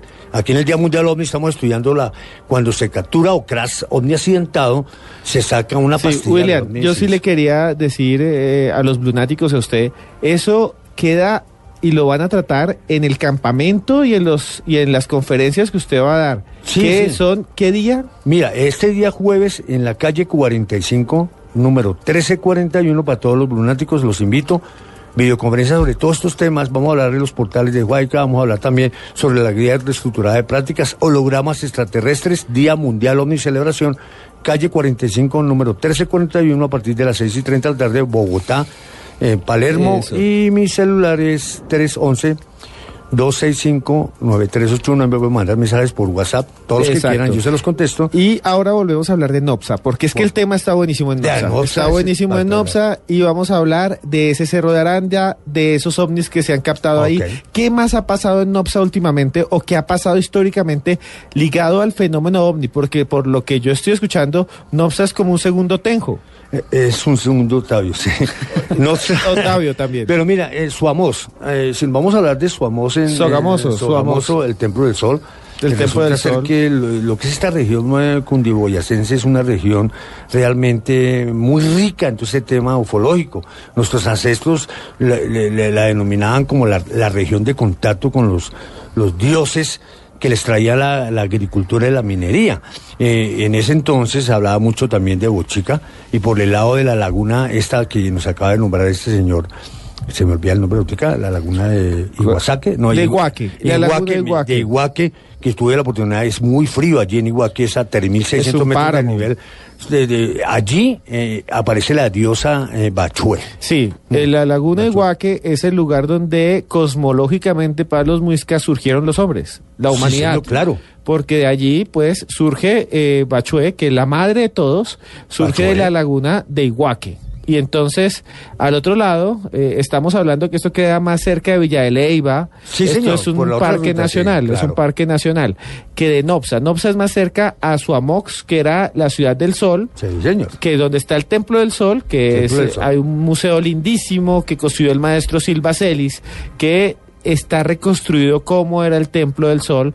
Y voy a contar rápido esta historia para volver a Nopsa. Listo. Cuando los españoles llegaron, les dijeron, el Dorado está en Sogamoso, y ellos se fueron hasta allá, y lo que encontraron fue un templo grandísimo con unas columnas de Guayacán que traían de los llanos, y era un lugar circular gigante que hoy está reconstruido con un montón de momias y un montón de piezas de oro. Había tanto oro que decían que todas las paredes estaban llenas de oro. Pero ¿sabe qué hicieron los españoles? Entraron con antorchas e incendiaron sin darse cuenta el templo. Hubo una lucha con los indígenas, obviamente los españoles ganaron, y dicen las crónicas que el templo era tan grande que duró quemándose más de 2 semanas. Esa es la historia del Templo del Sol, que todavía hay un museo allí en Sogamoso. Pero en esta zona sí, hay un montón de actividad OVNI, un montón de actividad de fenómeno OVNI, sobre todo pues Nopsa, que estamos repitiendo, es la segunda, digamos, Huayca, y también otras zonas más. Habíamos hablado también de San Juan de Río Seco, que ya nos alejamos y nos vamos a otro lado de Cundinamarca, pero ahí también están pasando cosas. ¿Qué está pasando en San Juan de Río Seco? En San Juan de Río Seco tuve la oportunidad también con un grupo, está mi querido amigo Alexander Rodríguez, que me está oyendo también, Grupo Contacto OVNI, un abrazo muy especial a todos los oyentes del grupo, a Andrés Bernal, a todos, a Ruby, a toda la gente que me está escuchando, y que tuvimos la oportunidad de ir con Cristian también allí, y él nos va a nombrar lo que vio también, inclusive en el Cerro Pan de Azúcar. Allí, San Juan de Río Seco, que es templado, temperatura más o menos de 22, 24 grados, fuimos no exclusivamente a ver ovnis. Vea lo curioso, nos fuimos una Semana Santa, un Jueves Santo, Viernes, Sábado y Domingo. Nos fuimos a sacar huacas. Nos fuimos dizque porque había una huaca.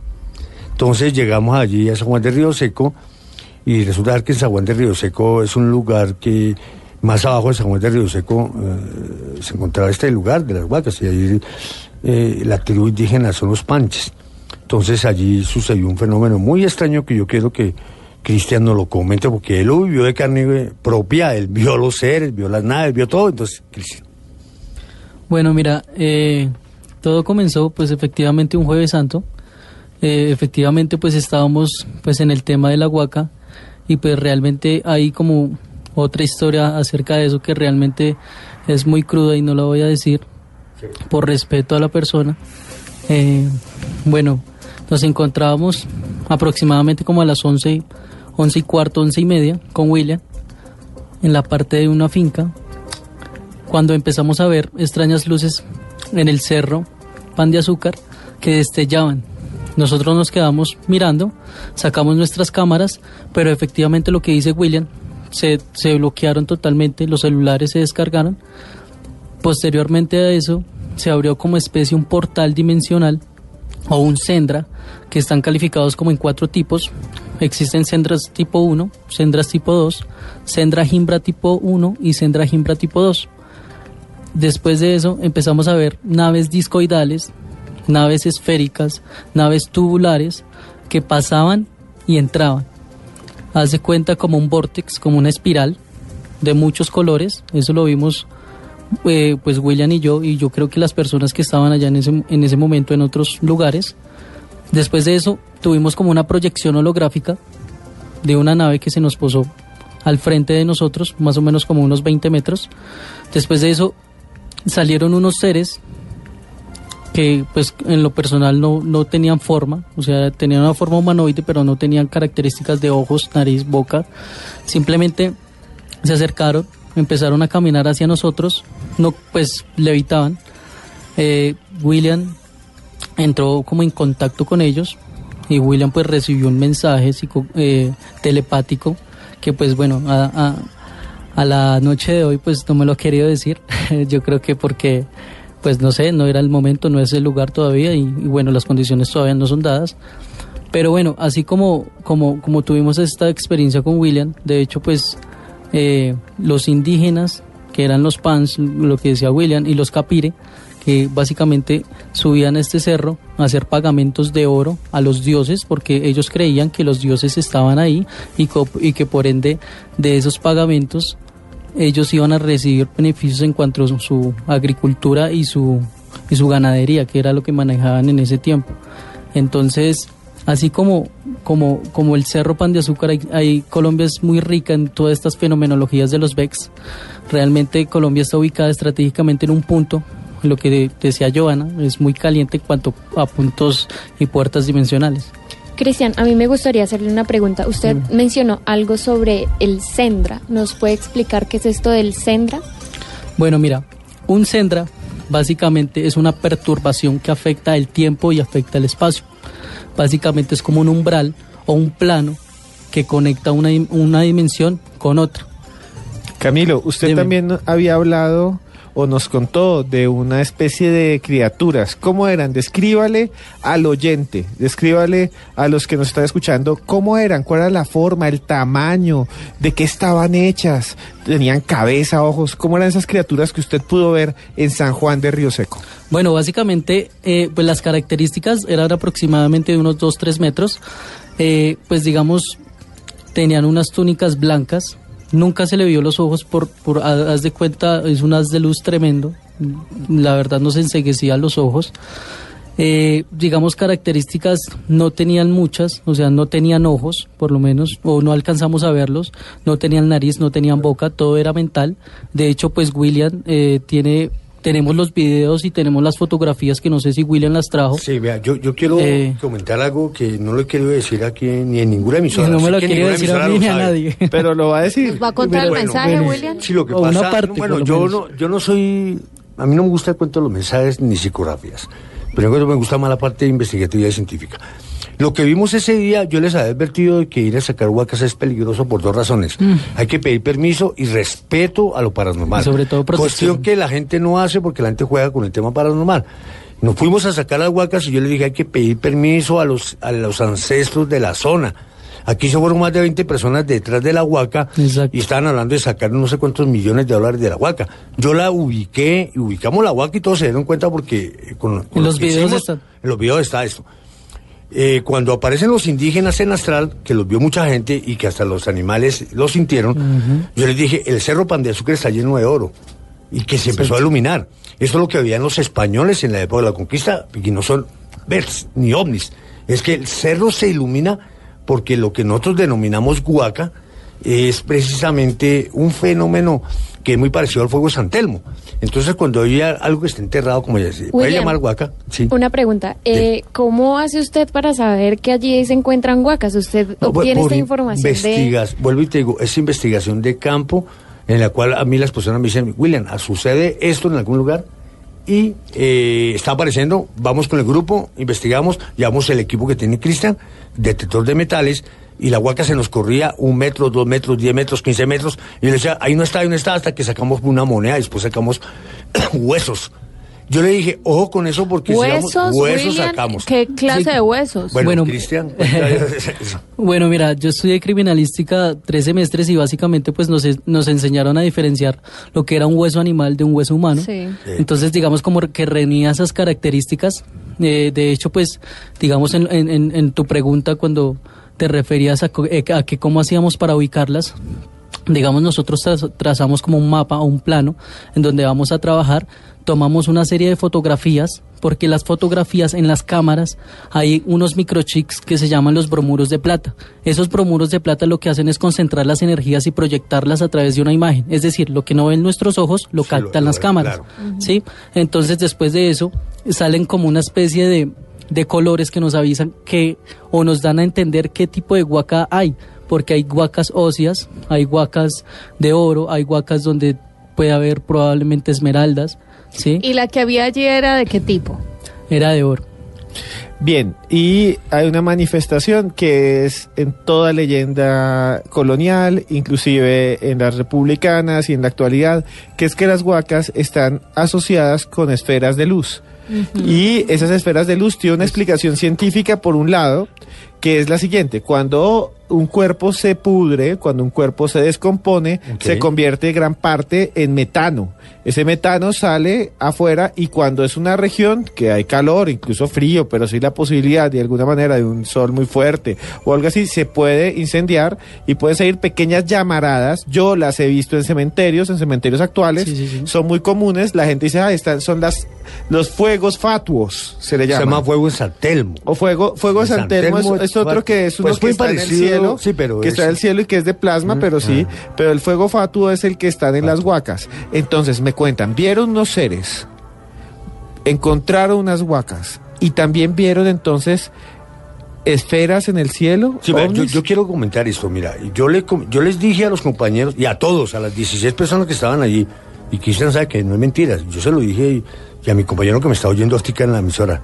me está oyendo allá en su casa, yo le dije, por favor, hay que pedir permiso para sacar esas huacas porque aquí el espíritu custodio de la zona está pidiendo permiso porque esa huaca no es para la gente, eso es un entierro que es para la zona y sobre todo para las escuelas de la zona, para los hospitales. Yo lo dije claramente, dije, si llegase a sacar esa huaca ella misma, eso va a suceder un fenómeno de un desastre.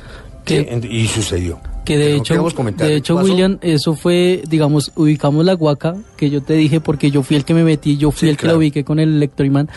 Y yo miré el reloj y eran las 3:33. 3 de la tarde, sí. Y casualmente, o bueno, realmente para mí no es casualidad, sino causalidad, a esa misma hora, pero en la madrugada, pues ocurre el fallecimiento de nuestro sí. No contemos eso, pero entonces es mejor dejarlo así. Después aparecen estas luces que no es el fuego fausto, yo lo conozco muy bien.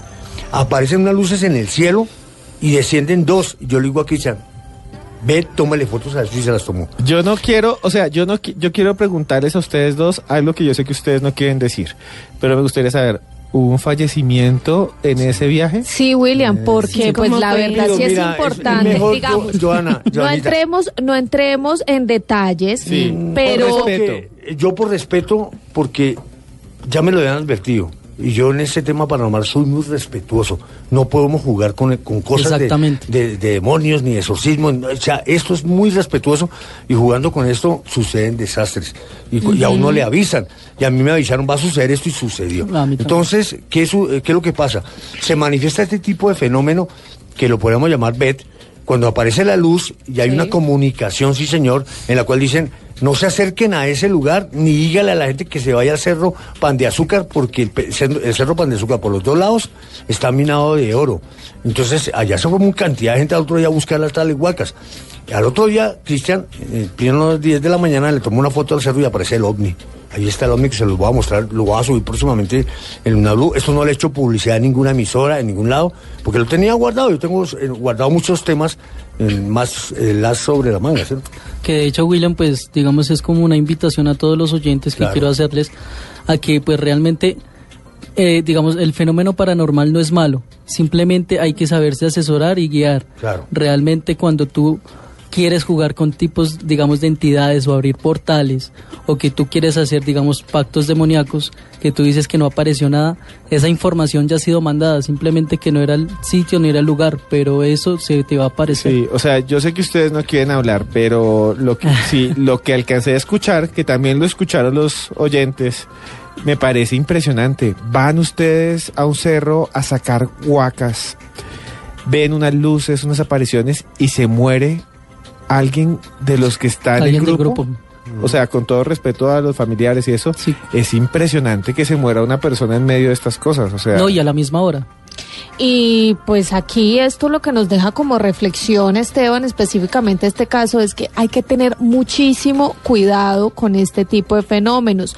Todos los fenómenos paranormales tienen que estar vigilados o constatados con personas que sepan manejarlos, porque cualquier cosa puede suceder y por eso hay que tener muchísimo cuidado con este tipo de cosas. Sí, y para que vean que nosotros le hacemos caso a los oyentes, porque este programa lo hacemos entre todos, Jorge Ever Romerín nos pregunta, le pregunta a Desmejorada y Antroposcura, a mí no me pregunta, pero está bien, ¿cuándo hablarán de los avistamientos en el desierto de la Tatacoa? ¿Qué es el desierto de la Tatacoa? Primero, ¿qué es el desierto? Y segundo, ¿qué pasa allí, William? Primero que todo, el desierto de la Tatacoa queda en el Huila. He ido 10 veces al desierto de la Tatacoa. Tuve la oportunidad la última vez de ir a Villavieja.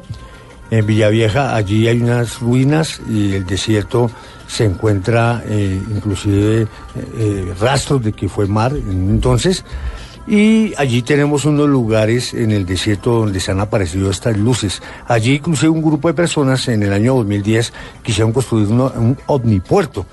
Ese omnipuerto está detrás de un restaurante que es este restaurante donde yo voy y hago el campamento. Hay una piscina natural allí, hacemos campamentos, muy rico. Claro que la temperatura elevada a 45 grados.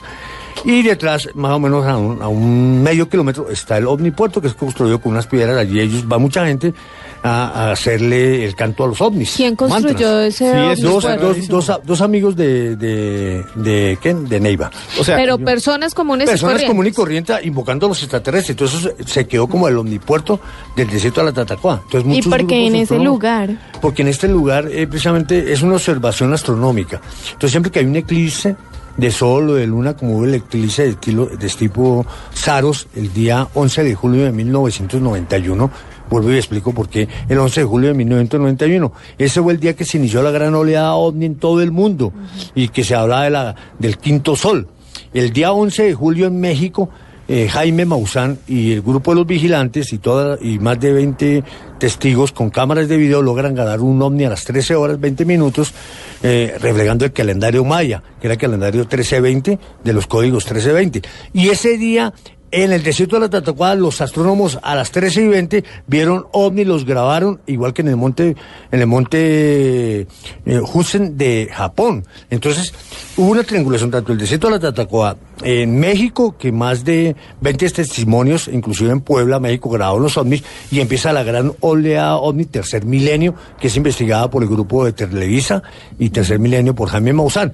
Y ellos vienen a Colombia, me dicen, vamos a ir al desierto de la Tatacoa, se hacen congresos ovni en el desierto de la Tatacoa, que estoy pronto a ir allí también, a hacer un campamento ovni, los invito para el fin de año, las personas que quieran unirse con el grupo, vamos al desierto de la Tatacoa, hacemos un campamento, cada uno saca sus conclusiones, pero es muy hermoso porque las noches estrelladas vemos de todo. Y entonces hacemos estudio de astronomía celeste, que es ver lo que es Orión, lo que es Andrómeda, lo que es Sirio, lo que es Alfa Centauro, casi en vivo y en directo. Y por lo general saber qué es el fenómeno BED. O sea, que no todo lo que vemos en el cielo, como es la lluvia de Perseidas que se ven en noviembre, esas lluvias de Perseidas no son ovnis, son algo hermoso que lo vemos allá en el desierto. Bueno, William, pero estábamos hablando de este sitio, aquí hacen un omnipuerto, ¿y qué pasa? Hacen el omnipuerto y no aparecen los ovnis. Así le cuento. Pero yo sí quería decir una cosa aquí que me parece impresionante. Yo creo que este es uno de los sitios de Colombia más misteriosos que hay, el desierto de la Tatacoa, que además es un lugar natural impresionante y hermoso. Pero el hecho de que un grupo de gente haya ido a un desierto, haya construido, invertido su dinero, es que estoy viendo las fotos, son 3 círculos gigantes de piedras. Esas fotos pronto estarán en @yarenasb, @yarenasb, que lo retuitearé yo en @cruzescribiente, y esas, es impresionante cómo alguien va a hacer allá, qué tenían en la cabeza, o sea, qué estaban pensando. Mira, lo que pasa es que en el año 1991, yo me acuerdo mucho que muchos grupos que existían en el mundo, se hablaba de una gran invasión extraterrestre y se hablaba de un comando de la Federación Galáctica. Eso se hablaba en ese entonces. Entonces decían que ahí iban a llegar los extraterrestres, entonces había que crear un omnipuerto porque era la llegada de los a recibirlos. Y no llegaron, obviamente. No llegaron. Yo les quiero comentar, ellos no necesitan omnipuerto. Y eso es lo que están esperando muchos grupos a nivel mundial, entre ellos los israelianos y otros que... Pero eso ya es más, yo le iba a preguntar eso ya que hablamos del omnipuerto. Hay un momento en que el fenómeno ovni se junta como con una especie de religión y se crean sectas. Terrible. Eso es lo que yo he querido desmitificar del tema ovni. Ojo con el tema de las sectas en el tipo de fenómeno ovni, que los extraterrestres nos van a salvar. Eso es muy falso. Eso no lo han hecho, ni lo están haciendo, ni lo van a hacer. Entonces, primero que todo hay que ser serios e investigar el tema desde un punto de vista antropológico, astroarqueológico, para poder comprobar realmente si lo que estamos viendo es de afuera del espacio, o es dentro de nosotros, o es creado por nosotros. Sí, en el desierto de la Tatacoa están esas 3 círculos grandísimos, sí, claro, que ahí los ha tuiteado @yarenasb, y son impresionantes, pero tenían en la cabeza, la idea era esta, había una Federación Galáctica, a mí eso me suena como una secta, pero lo impresionante es que sí hay un montón de gente, de lunáticos, que utilizan el hashtag Luna BLU, que dicen que han ido al desierto de la Tatacoa y que sí han visto ovnis. Sí, claro, yo los he visto también, claro, se han visto. ¿Qué es lo que pasa en el desierto? Vuelvo y digo, el desierto es el lugar más clásico de Colombia para ver el fenómeno celeste. Es decir, que hay días que es tan hermoso, que vemos la Andrómeda y la Vía Láctea se ve encima de nosotros. Entonces, eso se presta para que la gente lleve binoculares, telescopios, inclusive ahí hay un observatorio astronómico cerca allí de este parque que hay allí en el desierto de la Tatacoa. Muchos grupos van a orar allí, muchos grupos van a tener contacto supuestamente con ese tipo de entidades, otros van a sacar disque espíritus, bueno, eso es de todo lo que hay allá, ¿sí?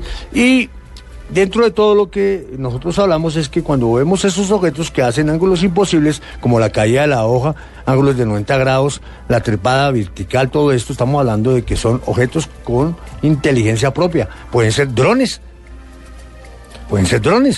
Lo que pasó aquí en Bogotá cuando se inauguró la película Expedientes X de este año, el 5 de enero, hombre, la mayoría de la gente, y aquí lo dijimos en Luna BLU, yo me acuerdo que en Luna BLU se dijo, y lo que se vio, eso no eran ovnis, inclusive la Fuerza Aérea Colombiana estaba hablando de que mandaron helicópteros que estaban viendo ovnis sobre los cerros orientales y eran 5 drones con la propaganda de Expedientes X. Hay que tener mucho cuidado con eso.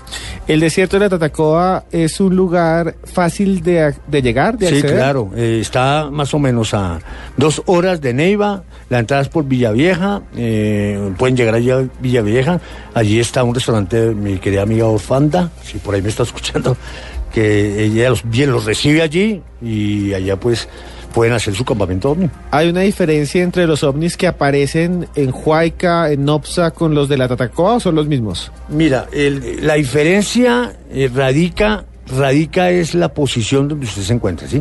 En el caso de Huayca, tuve la oportunidad yo de videograbar y le denominé como ufólogo Ovnis Corona. Yo no los he visto en la Tatacoa. ¿Por qué razón? Porque lo vimos y tiene una forma de corona, y está el video claramente en YouTube, en mi canal de YouTube, que ahora lo vamos a ver al final. Y lo que pasa en la Tatacoa es que es como un racimo de luces. Entonces, pues, una vez fui a la Tatacoa en noviembre y ese racimo de luces era la Perseidas, ojo con eso. ¿Y qué son las Perseidas? Para que lo entiendan. Las Perseidas siempre en agosto y en noviembre hay lluvia de estrellas, que son pequeñas meteoritos, no son meteoritos, es por fricción, los meteoritos sueltan un polvo que hace como ver como lluvia de estrellas. Entonces son las Perseidas, los confunden con naves nodrizas y ovnis que vienen en la alta atmósfera. Otra pregunta más, William.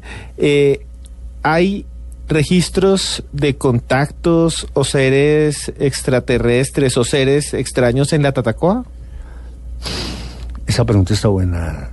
Sí hay registros. ¿Sí hay registros? Sí hay registros. ¿Y qué tipo nos puede contar? Sí, mira. ¿O es un secreto? Pero es que esto, mira, es que usted, Esteban, usted es antropólogo. Sí. Vea, usted como antropólogo tiene que saber que el desierto de la Tatacoa es de origen marino, ¿sí no? Sí, es un desierto que ha tenido una erosión grande y todo lo que nosotros consideramos, no sé, piensen ustedes, blunáticos, todo lo que está debajo de unos metros fue lecho marino. Por eso ustedes incluso cuando van en carretera hacia Ibagué, por ejemplo, cerca del desierto de la Tatacoa, los que nos escuchan en Neiva, a veces aparecen entre las canteras arena que parece marina. Sí, en ese momento, hace millones de años, fue parte del mar, fue parte del océano, solo las cordilleras estuvieron afuera, digamos, las altas partes. Entonces sí, claro, por eso usted cuando va a la Tatacoa puede encontrar arena de mar, porque hace millones de años fue mar. No, además que se encuentran también de todas formas muchos vestigios de la época terciaria. Inclusive hemos hecho conchas marinas, claro. Hay trilobites. Sí. Generalmente las zonas, en casi todas las zonas, en muchas zonas debe haber fósiles, pero las zonas donde de alguna manera hay más aridez son más fáciles de encontrar. Estamos hablando de Guane en Santander, que tiene la zona de Barichara, y esa zona también esa zona de Barichara es una zona muy ovni, ¿no? La zona de Guane. Claro. Sí, allí también hemos Mesa de los Santos. La Mesa de los Santos, por lo que tiembla, vuelvo y le digo, yo estuve en la Mesa de los Santos un día que tembló, y no fueron ovnis. Y quiero ser muy claro, lo que pasó allí fue el choque de rozamiento de la placa tectónica, produce por fricción estas luces.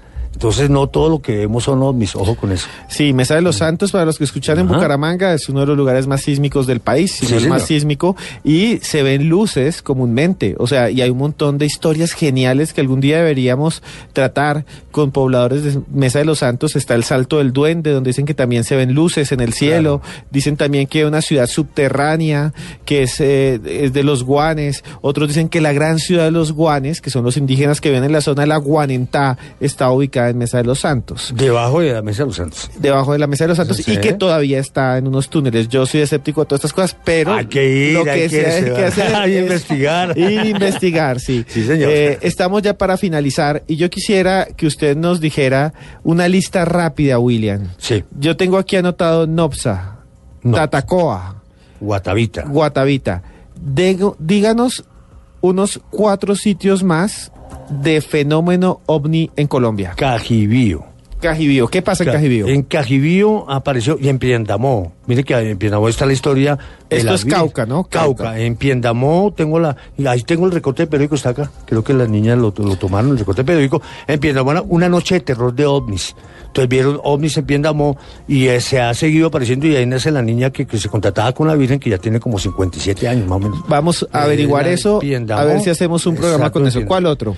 Bueno, Cajibío, Piendamó, estamos en la Sierra Nevada de Santa Marta, estamos Villa de Leve, al desierto de la Candelaria, estamos también hablando de Honda, Mariquita, y el cerro que queda en Honda, se me olvida el nombre de ese cerro, un cerro famosísimo que hay en Honda, donde aparecen estos objetos voladores. Está en Manizales el Cerro Oro, que estuve hablando yo en Manizales hace 2 días con una persona de Manizales.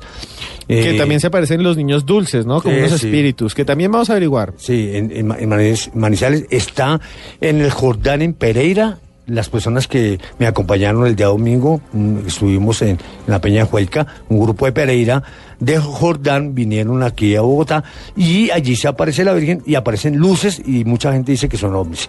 En 5 kilómetros arriba de Pereira está Cartago. Cartago es un lugar muy para el tema OVNI. ¿Qué más les quiero decir? Buenaventura, William. Buenaventura es el último caso que tenemos de un oyente que me ha escrito por WhatsApp y que se llama Andrés Caicedo. No sé si tenemos tiempo. Ya no tenemos tiempo porque quedan 2 minutos. Pero, bueno, será para la próxima. Pero lo vamos a hacer para que el señor Caicedo en 15 días. Mire, en 15 días vamos a hablar de los ovnis colombianos, segunda parte, de Piendamó y conspiración ovni. Conspiración ovni. Pero por ahora vamos a escuchar las conclusiones de la mesa de trabajo. Ok. Y Diana Ampudia, por favor, ¿cuál es su conclusión? Pues la verdad, siguen siendo fenómenos difíciles de creer a simple vista, digamos. Pero, sin embargo, el señor William nos ha traído un par de pruebas y me parece bastante objetivo lo que ha dicho, porque se refiere a que los avistamientos, no todo lo que está en el cielo son avistamientos ovnis. Entonces, le doy el beneficio de la duda en este caso. Bien, yo soy bastante escéptico, pero de mente abierta, y por eso estoy aquí en Luna BLU. Sé que Tatiana en ese tema especialmente es un poco escéptica. ¿Cuál es su sincero, no sé, cómo decirle? Reflexión sincera sobre el tema. No se asuste. Para mí, como siempre, acá estos temas son misterio porque no tenemos una verdad absoluta sobre el tema. Y como siempre le vamos a decir a los oyentes, les presentamos puntos de vista para que ellos propios formen su criterio y digan, creen o no en los ovnis, y nos cuenten también si han visto o no. Y como siempre, y como dice Esteban, de mente abierta, y traemos todo porque es un misterio. Hay un compañero que nos acompaña aquí de Cartel Urbano que no ha hablado hoy. Espero que se presente y dé su conclusión rápidamente. Bueno, soy Ángel Carrillo. Sí, he tenido la oportunidad también de acompañar a William en un par de expediciones OVNI, y pues completamente escéptico también, pero he presenciado ciertas cosas que abren muchas dudas. Perfecto, muchas gracias, y cuando quiera, pues esto está abierto para su participación sobre estos temas de misterio. Camilo, ¿cuál es su conclusión rápidamente? Bueno, mi conclusión básicamente es que, un mensaje también a todos los oyentes de que no seamos ufólogos de escritorio, y que, realmente salgamos al campo, salgamos a investigar y realmente nos datemos de los fenómenos que ocurren y siempre están ahí. O sea, mi conclusión básicamente es que tenemos que dejar de ver tanto internet y salir al campo. William Chávez, uno de los más asiduos invitados y el que habla de ovnis aquí en Luna BLU. ¿Su conclusión? Bueno, mi conclusión es que no estamos solos en el universo, pero que no me crean, que salgan al campo e investiguemos, y que la investigación no está en el escritorio. Y los invito el día jueves, aquí en Bogotá, a la conferencia en la calle 45, número 1341, calle 45, 1341, sobre estos temas, 6:30 de la tarde, Bogotá. Mi celular me pueden llamar al 311-265-9381, vuelvo y lo repito, 311-265-9381. Mis redes sociales en Twitter como William OVNI, en Facebook como William OVNI o William Chávez Ariza, Instagram lo mismo, mi canal de YouTube William Chávez Ariza o Contacto OVNI 2012, mi página también de canal OVNI, donde ustedes se pueden suscribir y también celebrar el Día Mundial OVNI 2 de julio. Muchas gracias a la mesa de trabajo, a Joana, a Esteban, a Camilo, a Ángel y a todos los lunáticos. Gracias a usted por estar aquí junto a nosotros. Joana Arenas, su conclusión. Esteban, yo sí creo que no estamos solos en este mundo, que hay algo más allá de lo que podemos ver, de lo que podemos palpar. Y es interesante investigar este tipo de temas para darnos cuenta de esto.